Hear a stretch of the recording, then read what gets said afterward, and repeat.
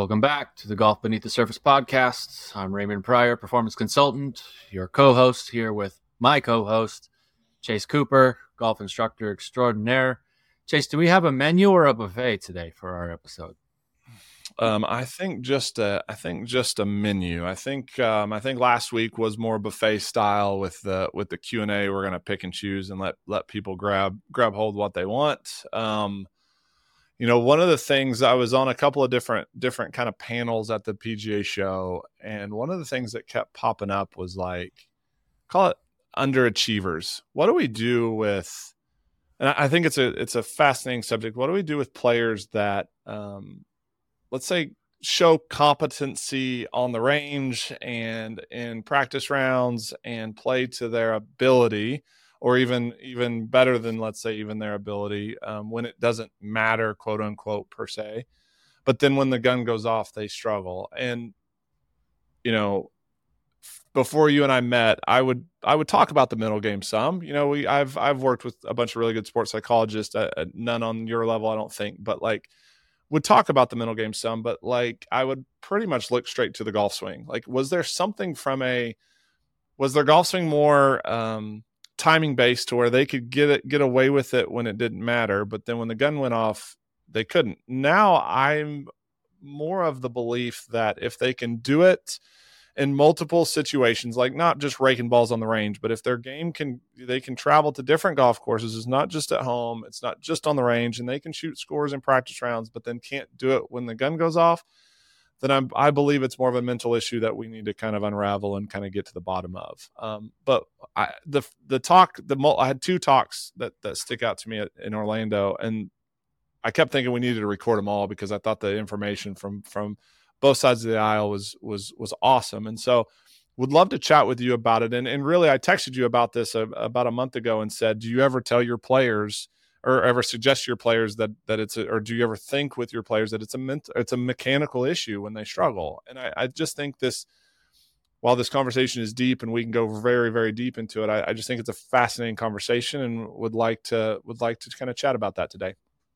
Yeah, right on. So we're talking about when people are perhaps not performing up to what they're perhaps have shown to be capable of. What is the source of that, and how do we try to get to that source, and what are the contributing factors? Yeah, and I wrote down mechanics versus mental game. I'm really big on, and we talked about it with Carl Morris in his podcast. If you haven't listened to it, that was a really good one. Go back and listen to it. But I like my players to, when they fail or they don't hit shots the way they want to, they hit bad shots, I want them to have an answer. And it's not so much a fix, but I want them to place it in a bucket of, was it a mechanical issue that we need to fix in the lab, or was it a mental issue that we need to talk about? And were we not on time, or was our acceptance not high enough? I don't want it to just be like, I just hit a bad shot. I hate it when players just say, I just played bad. That, to me, that's avoidance. To me, that's just trying to move on, which is good sometimes, but I would at least like for them to acknowledge what were the things that happened. And so for me, when we're not performing to what we feel like our capabilities are, I would like to be able to figure out a way to address it, to diagnose what we think the problem is. And is it a mechanical issue that we need to fix in the lab, or is it, again, more of a mental issue that we haven't quite gotten to the bottom of yet? Yeah, this is on the surface, seems like a psychology versus competence, or a confidence versus competence issue. But even as you're just starting to explore it a little bit, we see that there's way more layers to this than it seems, right? Everything from, well, what is my competency with this versus what is my competency with that? What was my course strategy? What was I bringing to it psychologically? There are a variety of factors, but as you're alluding to with the conversation, really important to try to boil down and pinpoint to, because if we can get to the source of most things, or at least the things at the source, that can give us a launch pad for being able to try to figure out how to get better in a way that's more efficient than, well, every time I don't play well, I just go to try to perfect this, or I just appraise it as this only, which again is a little bit too simplistic and reductionist for high performance, which is far more layered and nuanced than that.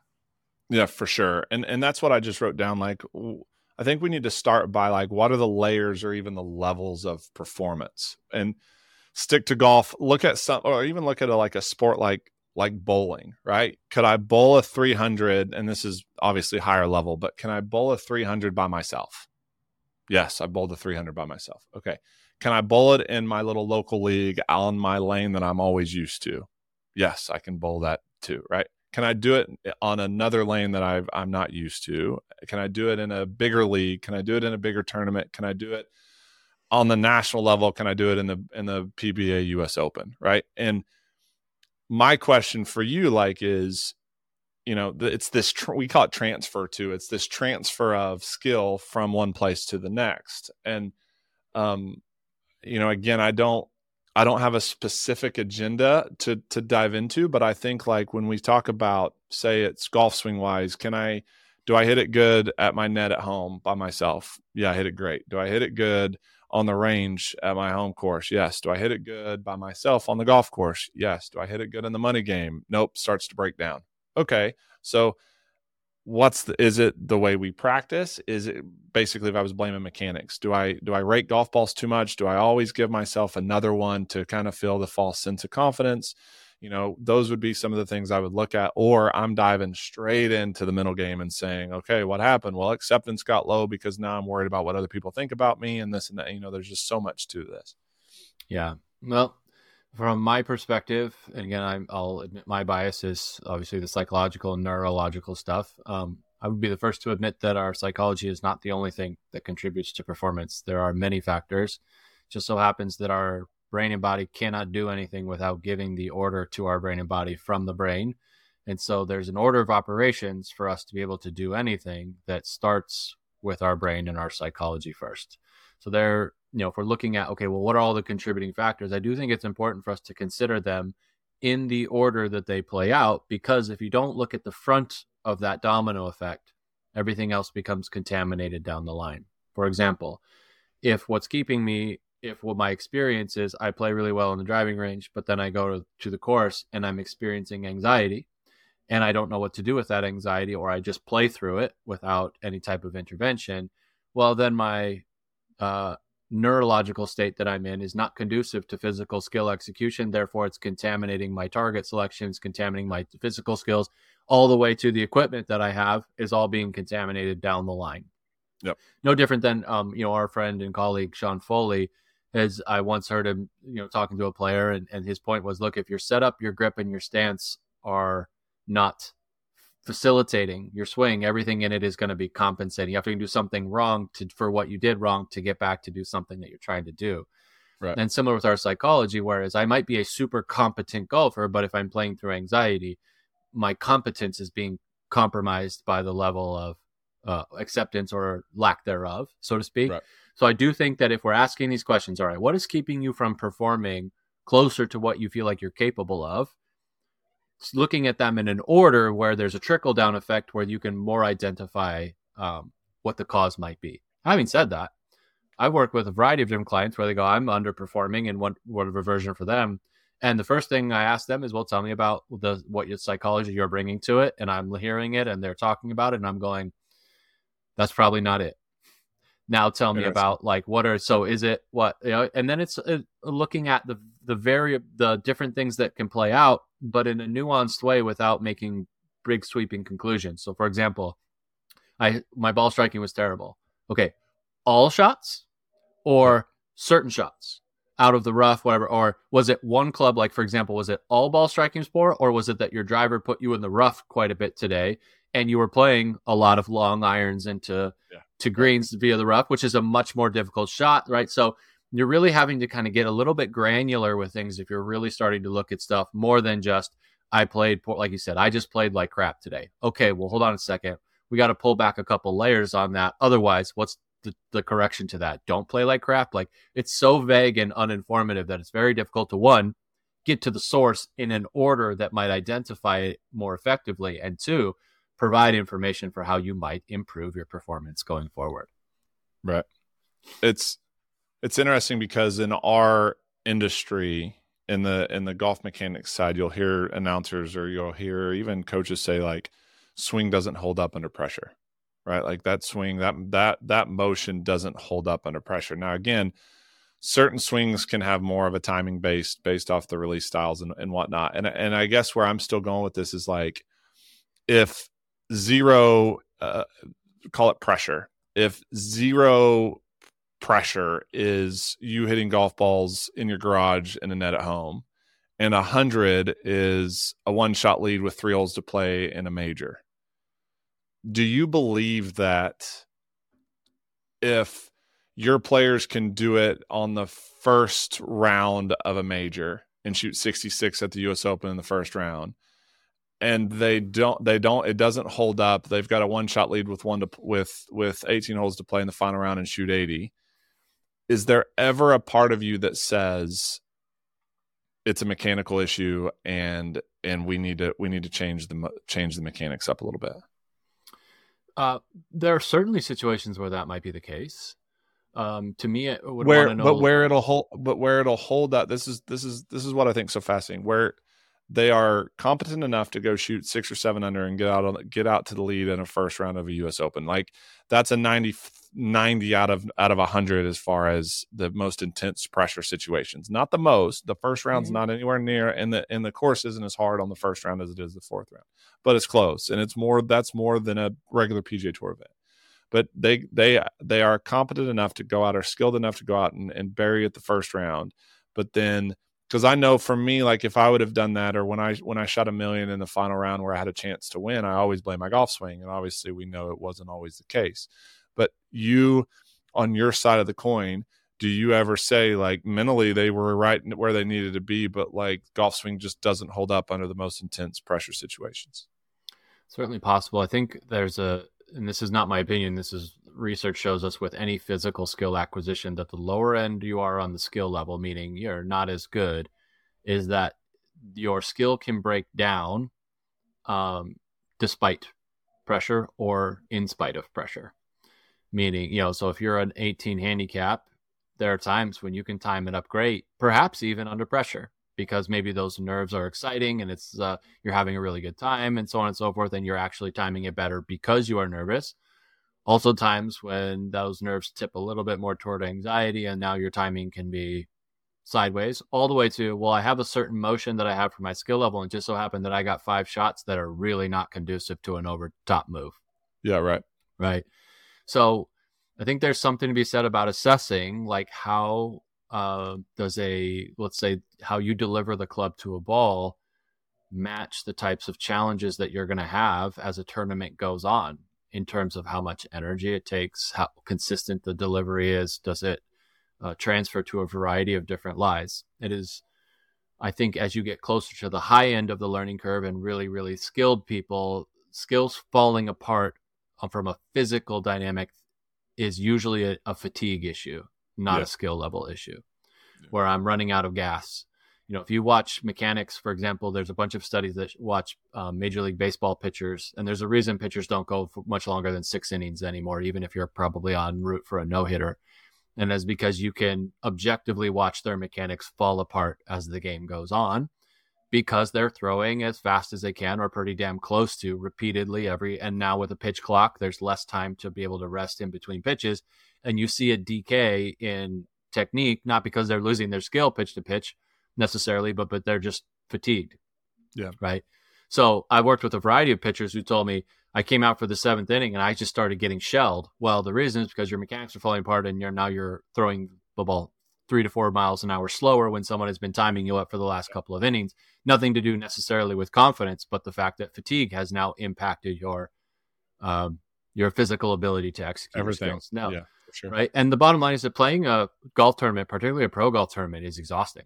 Like, I know they're walking and they're not running, and we see that as like, oh, it's really not that big a deal. Try walking 4 days of golf, and it's actually probably closer to 5 or 6 if you're playing practice rounds as well. At least. So, and you're probably working out and stretching, and then of course you're trying to figure out how to sleep when you're in the contention with the major, which is a challenge in and of itself. So there are certainly conditions where our technical ability can deteriorate that has little to do with confidence and more to do with other external or factors than it is necessarily just a confidence issue. So again, I don't want to paint with such a broad brush that if technical skills fall apart, it is 100% a psychological issue, because that may or may not be the case. Yeah, and I mean, I think I'm with you on the better the player. The first thing, like, I'm going to ask if we're breaking down on, and especially at a major where if for those of you, if you've never played a major venue golf course when it's been rough, been grown up, and I mean, it is a grind. You hit it in the rough, and it takes a lot of energy to get that golf ball out of there, and you do that over 4 to 6 days. It is a major grind. So, I'm completely with you on you know these players at this level, if they're breaking down later on in the rounds, their mechanics could be breaking down because they're fatigued. They aren't in as good enough shape as they need to be to carry on that day one to day two to day four. I might also add another if so scenario, which is, let's say, for example, during the start of a tournament, I just so happened to have a certain number of shots in a row where it required me to deliver the club a little bit differently, perhaps a little bit more steeply, or to hit a shot shape that I don't particularly like. And if I hit a couple of those players are oftentimes skilled enough that if they do that a couple of times, like their brain can easily make that a repeatable motion. And then if that compounds over a couple of days, might see a different skill, quite like a different swing, quote unquote, by the time they get to the last day. Now, usually they're going to have a range session in between, or they're going to get a look at with a coach. So I'm not saying that it's super common, but it is certainly a possibility, in which case, then again, you have a technical breakdown that may not be confidence related, but more I was adjusting my physical motion based on the demands of the tournament that I was given, or the shots that I had, that then just continued because it went unchecked. How do you handle your players when they say like golf course didn't set up very well to them?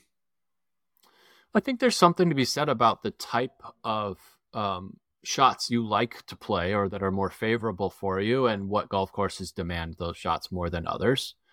Also, different conditions. If you're someone who hits the ball really, really high, when you get into windy conditions, that is going to be more difficult than it is for somebody who has a lower trajectory, and perhaps vice versa, or soft conditions versus other conditions. And certain golf courses, like if you go to a local municipal golf course, you are going to have way more dogleg rights than you do dogleg lefts, because they're built for players who slice, because they're trying to get as many rounds on it as possible, not necessarily figure out who the best golfer is, right? So there are certainly different courses that might fit your skill level more. The challenge for any golfer is, okay, well, if this one's a better fit than others, how do I figure out how to make my game fit as best as I can in this course where I can try to get the most out of it, right? And that might mean I have to hit different shots. It also might mean I need to take different lines. Like, there are a variety of different ways to navigate that.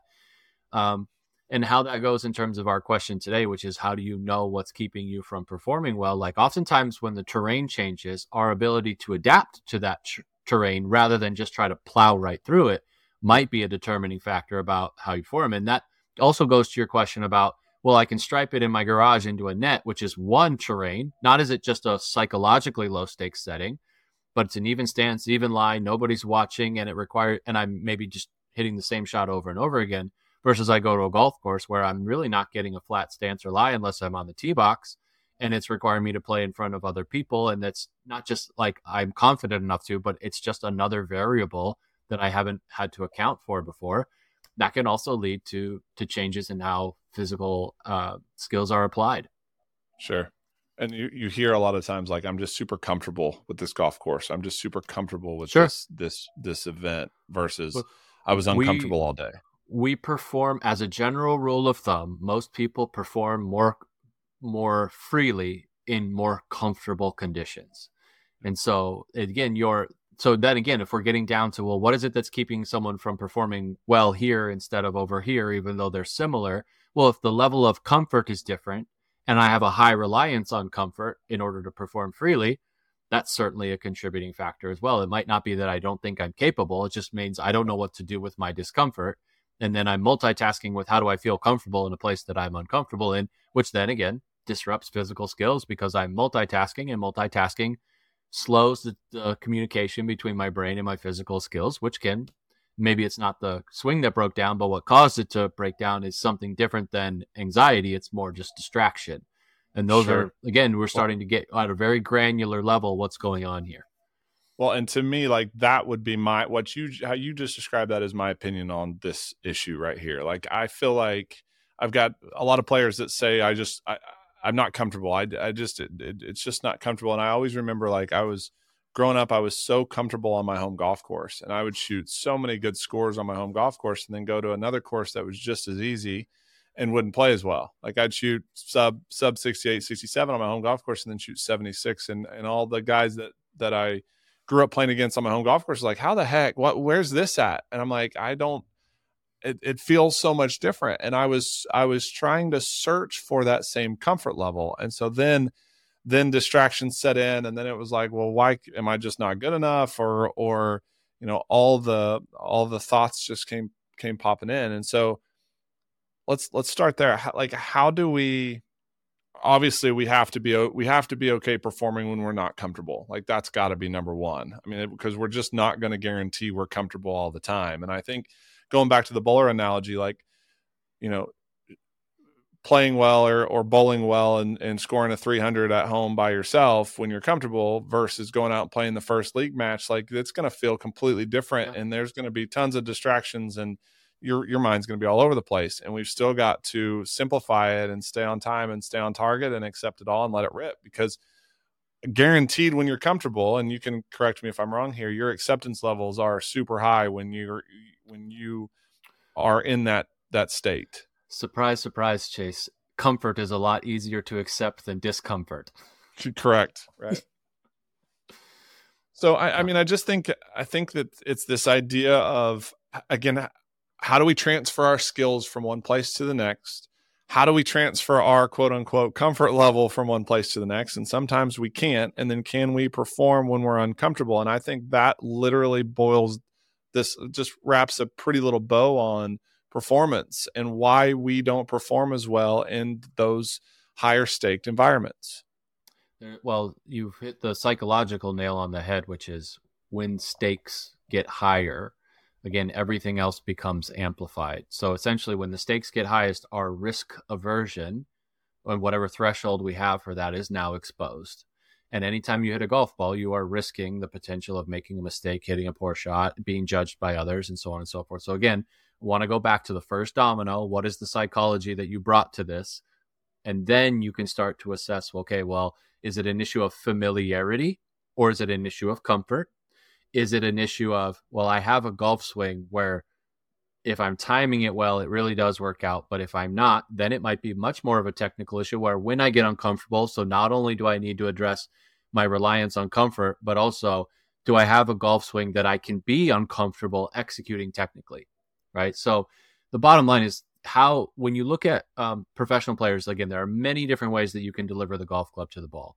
But one of the commonalities between any really highly skilled golfer, if we're even just talking ball striking and not even short game and putting, is that they are delivering the club in a way where the margin for error is pretty big relative to less skilled players, where the margin for error is really, really small. Right. And so if I do have technique that has a smaller margin for error, that might be something that does keep me from performing well. I'll personally say this, like, my golf swing, the margin for error relative to your golf swing in order to hit a good golf shot is pretty low. Now, if you give me enough time on the range to kind of get warmed up and also find a little bit of timing, and you give me a couple of days of playing golf in a row, you're going to see a spike in performance, because my ability to time that margin for error is going to be better. If we go a week between playing, it's going to be a lot less, because, again, I'm going to have to reestablish that timing based on the way that I deliver the golf club to the ball currently. So for me, playing better, the jump is you have to get better at the skill that actually delivers the club to the ball in a way where your margin for error allows for what it is that you're trying to do, under pressure or not. Yep. So it's a little bit of the opposite of what many of my clients have, which is they are crazy skilled at delivering the golf club to the ball, but the psychological margin for error they give themselves is too small to be able to do that. Right. Yeah. So again, real quick on that. So then on the range, they're machines, but then when they get on the golf course, now they're not in the right state to apply their skills. Their timing gets a little bit, or timing and how they control their speeds gets a little bit harder to control, because whether it's anxiety, whether it's wherever their mindset is.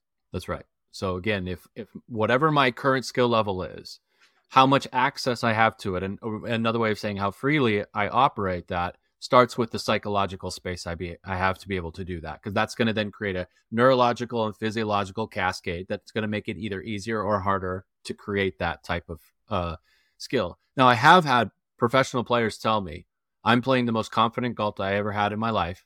And what I've realized from that is in the off season, I got to make some serious changes to my skills in either my strategy around courses, the way I deliver the golf club to the ball, particularly with like short game and how they do it, where I'm playing so confidently right now, but what's really letting me down is I cannot hit a certain type of shot that it would unlock another level.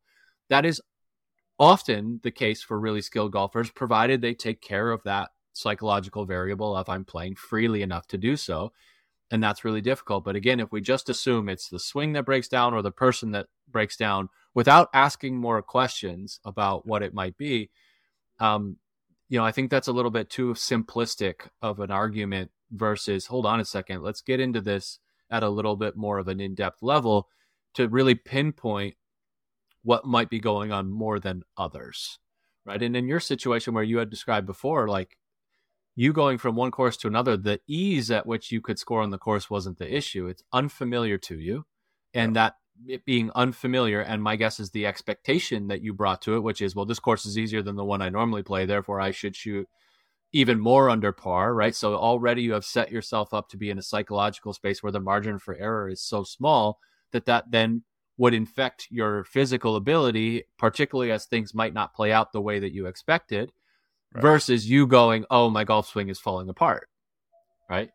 Whereas for me, when I go play, if you look at the pattern of my rounds of golf, I typically play the front nine much better than the back because I'm coming right off of the range where my timing is better. But then as you get into the grind of a round and things slow down, my ability to be able to time that just based on repetition starts to fade away. And then now I'm stuck with, well, what does the bare bones of my physical skills do, which has a wider dispersion than it did on the front nine, even though I might be playing as freely, in which case then I have to adjust what are the targets that I'm playing, what kind of clubs am I hitting, perhaps what type of shot selection am I playing along the back nine relative that might be different than the front nine.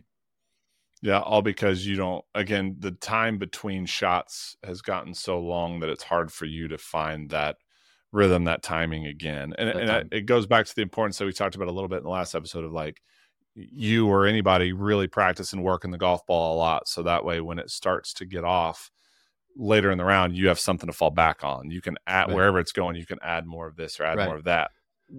For me, just to that point, for me, like many other golfers, just hitting balls, trying to find that timing is both helping and hurting. It's helping because then I go to practice and go, man, I hit a bunch of really good shots. But if I look at the pattern, it's like, no, the first ones were really crappy.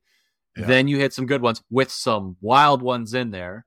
And then as you get tired, it starts to deteriorate pretty quickly, right? So me just beating balls, trying to create the perfect contact is inefficient practice for me because it's still imprinting the reliance upon timing, not something where I'm actually executing a skill where the margin for error isn't just timing. So you might hear this in like the larger terms in the teaching community. Is this a timing-based swing or a rotation-based swing? Which those might not be the exact terms you're looking for, but essentially like, am I having to throw the golf club at the ball, or is it something that is delivered via my body and my weight transfer and these types of things where the likelihood of the club being de-lofted and the right attack angle and a low point past the ball, again, if we're just talking kind of general terms of ball striking, when you're better at that, that's always helpful. And it's less likely that it's a mechanical issue but you won't know that unless you're playing freely enough to find out. So yeah, the whole idea of how do we get, even taking you for an example, so you have a golf swing that is relying a little bit more on timing of the release right at impact, and it's not as reliable as, call it more of a pivot based motion, or there's timing in every golf swing, but yours has a higher, let's say, rate of closure than somebody else that has a lower one that hits it more consistent. So for you to train this the proper way, it would still be, if you have an hour on the range, it would still be more time between shots. So you're breaking up your ability to time this thing out. It's a variety of things. One, it's getting better at the skills or motions that take that minimize timing and increase, we might say pivot, Yeah. right? Okay, Yeah. again, just painting with a broad brush here. All the stuff that we've All been the talking stuff that about we talk about, right? anyway. Yeah. Then also practicing in a way where I'm not relying on timing, and I have to be able to execute the skill in order to do it right, which means there's going to be a high failure rate at first as I learn to be able to swing the golf club in closer to the amount of time between shots that you would have during a round of golf, right? So the danger with kind of raking and hitting, unless you're just hitting golf balls because you enjoy hitting golf balls and you don't care how it impacts your skill level. If you're practicing, if you are practicing to improve your competency, how you practice is showing your brain, this is what you do when you do this, and this is how you go. So if I'm going, well, I hit a golf ball every 10 seconds, your brain is going, well, this is how I swing the club when I hit a golf ball every 10 seconds. But if you go to the golf course and there's 10 minutes between shots, it now doesn't have that same level of connectivity, right? So again, it's a timing thing that if you give me 30 golf balls, like I'll get better at that timing. The downside is that I become more reliant on that timing and less reliant upon how do I deliver a golf club in a way that can help me to strike it better, right? Which is why many people who practice inefficiently, oftentimes it's hit or miss. It's like on the days that I'm timing it up great, I play great. On the days that I'm not, and it's this massive variance between the two. And it can be surprising oftentimes how these two types of things go. Whereas you and I would look at that and go, well, with the way that you're delivering the golf club to the ball, the outlier is your great day. Another outlier is the worst case, but the bottom line is the variance here, like the variance of your golf shots in terms of how your round can go, can vary greatly. That again might be you do indeed have a golf swing that breaks down over time based on the skill that you have been training or not trained in that way. Right. And it might not be a confidence issue again. So I don't want to assume it's a confidence issue until we have inquired further about, well, what are all the contributing factors from your psychology to your physical fitness, your flexibility, your technical skill level, the way you practice, how often you practice, the type of practice you bring in, how often you actually play rounds, what kind of psychological state do you bring to your rounds? Like there's so many pieces to this, which is why it's so difficult to perform well in so many ways, because there are so many things that you have to be able to address more than just I'm good at something. Although that helps, it's not the end all be all.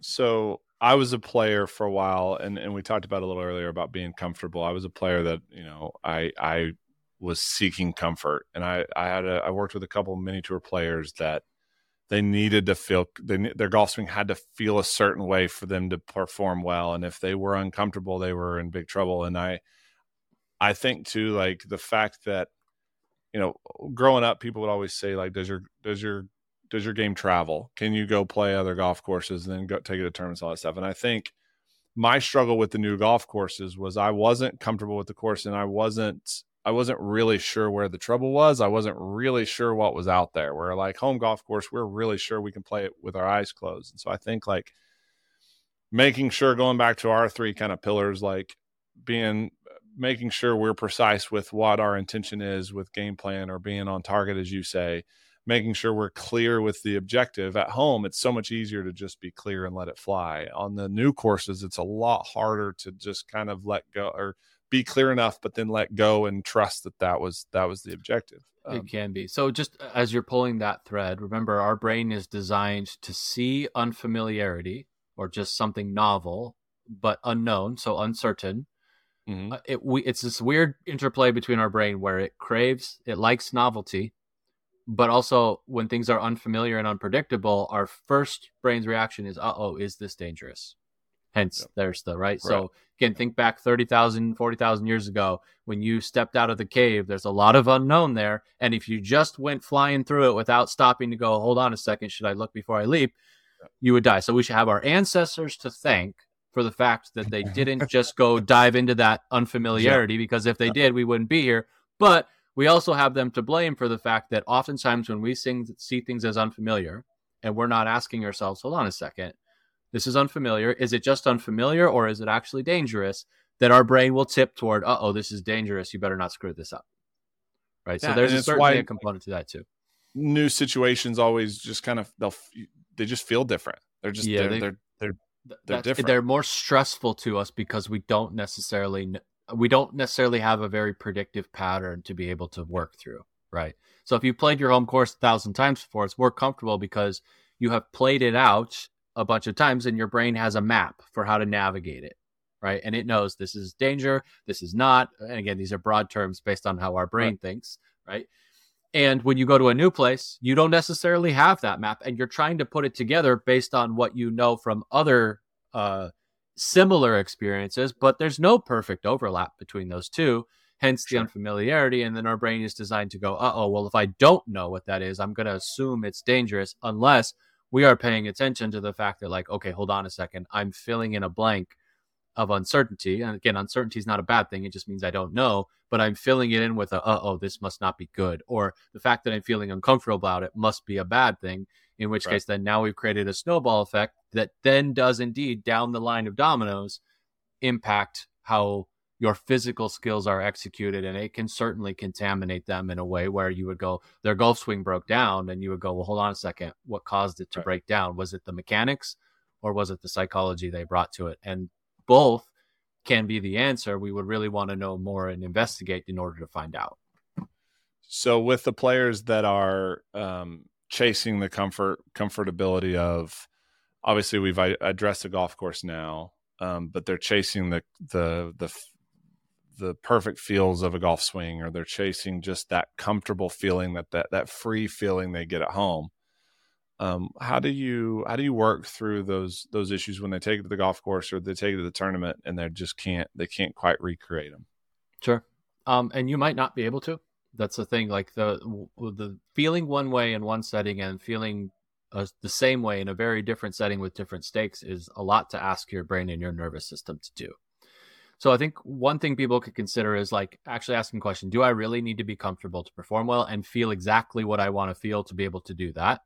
And you might ask yourself, have there been times in my past where I've been uncomfortable, been uncertain, or my swing didn't feel exactly how I wanted it to, and I was still able to perform well? Mm-hmm. Chances are there's a yes somewhere at some degree. And then you go, okay, well, what did I do there that allowed me to still perform well, even though I wasn't totally comfortable, my swing didn't feel great, etc., which can give you a little bit of a roadmap. And then also kind of this idea of like, maybe I let go of the idea that I need to be comfortable and that I need to feel a certain thing. And instead, here are a couple of things that I can focus on when I'm uncomfortable and allow for that feeling instead of trying to jump out of it, which tends to make us less comfortable. Um, and there's, of course, there's things to do psychologically, which is, first of all, if I up my level of acceptance for both my internal and external environments, that can help. If I can be present in my performance, that certainly helps. So in unfamiliar situations, our brain tends to forecast, what is this? What's going to happen here? What's going to happen here? What's going to happen here? And if we can reel back and be grounded, again, these are elements of stable confidence. We are Mm-hmm. clearing as much runway for our physical skills and our decision making as we can.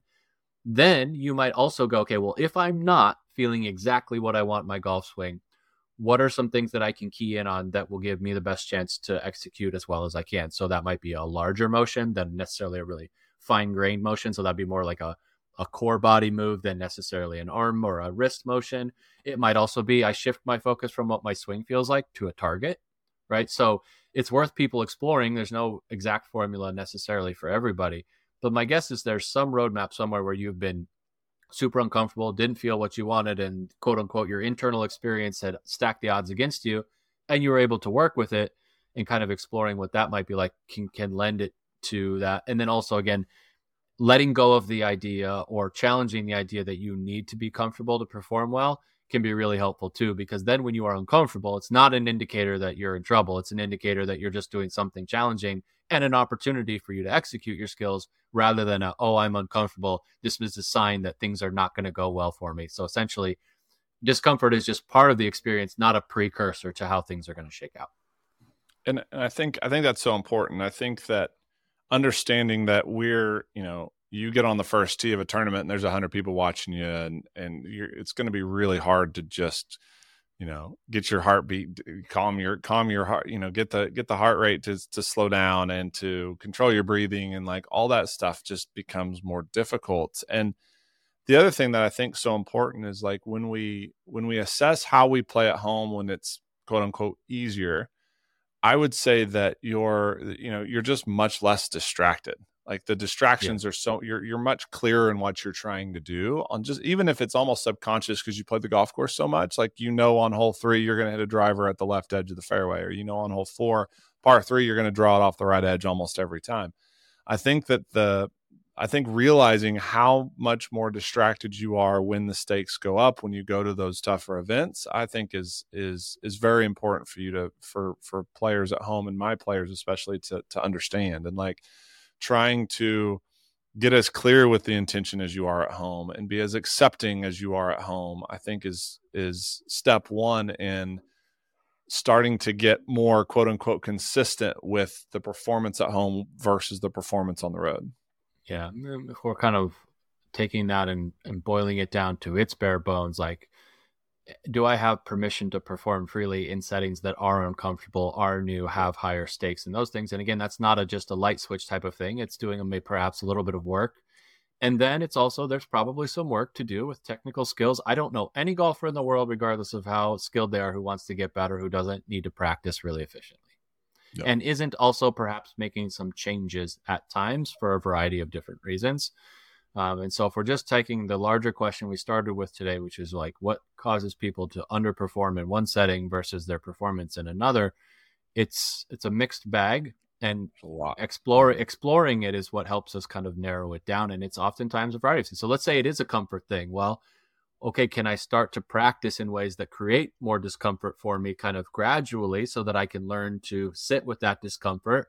That way, as I gradually increase my threshold for discomfort, now when I go to a place that is really uncomfortable for me, it's not such a giant leap from going from garage to back 9 of a major, right?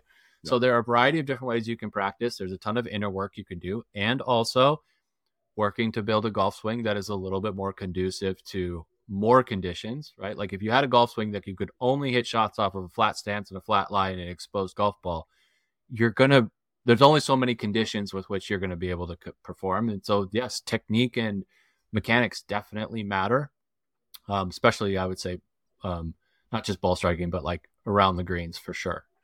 It matters a lot. So, like going back to if you only can slice it, if you can only hook it, if you can only do this or only do that, obviously it makes it tough. And I would say, unless you do one of those really well. But even then there's going to be some golf courses that there's going to be some holes that you're going to have a really tough time, right? But then the other thing I would say is, and you touched on it, is just make practice harder. I think we as golfers are always looking for comfort, like we've talked about. We're always looking for the guarantee, or we're always looking for the easiest way out at times. The quick, easy fix. And again, nothing wrong with a quick and easy fix in the right time and situation. But needless to say that a lot of the things that we are after in terms of our progress and closing the gap between where we know we can perform and where we might actually be performing right now, all that progress is usually on the other side of the work that we're trying to avoid. Yeah, no, that's exactly right. And then I would say, again, make your practice harder. I would say take time on the range. Don't rapid fire and have specific goals when we're out there trying to work. And then the last thing, and I'm going to keep saying this, is I really think that it's important to, after a round where you struggled, don't just say, I suck, I'm never going to play again, or I'm just destined to play bad the rest of my life. Like, write down what you think was the problem. Was it, I mean, if you've listened to the podcast enough, you know the importance that we're putting into the mental stuff, and like, were we on time? How was our acceptance levels? Was our game plan precise enough? Was it any of those 3 things? If it wasn't, okay, then as Doc's talked about too, was it a fatigue issue? Did we run out of gas? Did we run out of steam? Did our golf swing break down because we got tired? Did we eat well enough? Like this obviously, it's never just a mechanics versus a mental. We can't just put it in one bucket or the other. It's way more nuanced than that. But I think putting something in some bucket, I think, is a start to getting better. I think if you just say, oh, I just played bad today, like that's the part that drives me crazy. Like, oh, just golf got the best of me. Sometimes it does, but like for the most part, we can put a blame somewhere. It's a little bit vague and a little bit subjective, which makes it harder to glean information. You know, if I was even going to say what my job typically looks like post round with my clients is getting really curious about their performance, but in a really objective way. Not just when they play poorly, but also when they play well.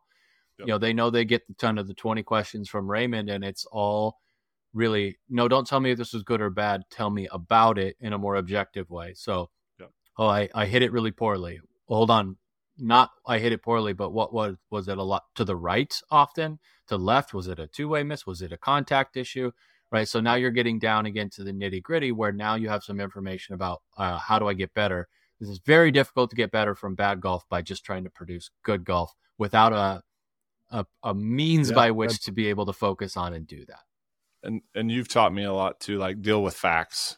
Facts. Just like you said, objective. deal with facts. What actually happened versus how we feel or what we think or again, I hate the one I suck, I'm terrible, I'm just a horrible. We go into the fixed mindset. I'm just a horrible golfer. Well, that's a little bit of a character assassination than it is an objective observation of your performance, right? And I don't know. So the danger again with our fixed mindset is if you are or you're not a good golfer, what is the correction for that? Or how do you get better from that? So again, hence why there's such a lot of anxiety and a difficulty getting better in a fixed mindset. It's because it's just, oh, I played bad, therefore I am bad. To get better, I have to just be better. That's a big jump. There's not a lot of specific information, not a lot of gold out of that sifter right there. It's just a lot of this was bad. How do I make it good? With not a lot of methodology in between. And then the last thing I would say is if you're avoiding playing with certain groups or you're avoiding playing in certain tournaments because you don't feel like you're good enough or you're afraid to fail, man, go test it. Go out there and do it, and then be objective with the results afterwards. And you know, as we've learned from Raymond, we learn a lot through failures, and you'll learn a lot through it, and you'll probably be better for it going forward than just avoiding at all costs and never putting yourself out there.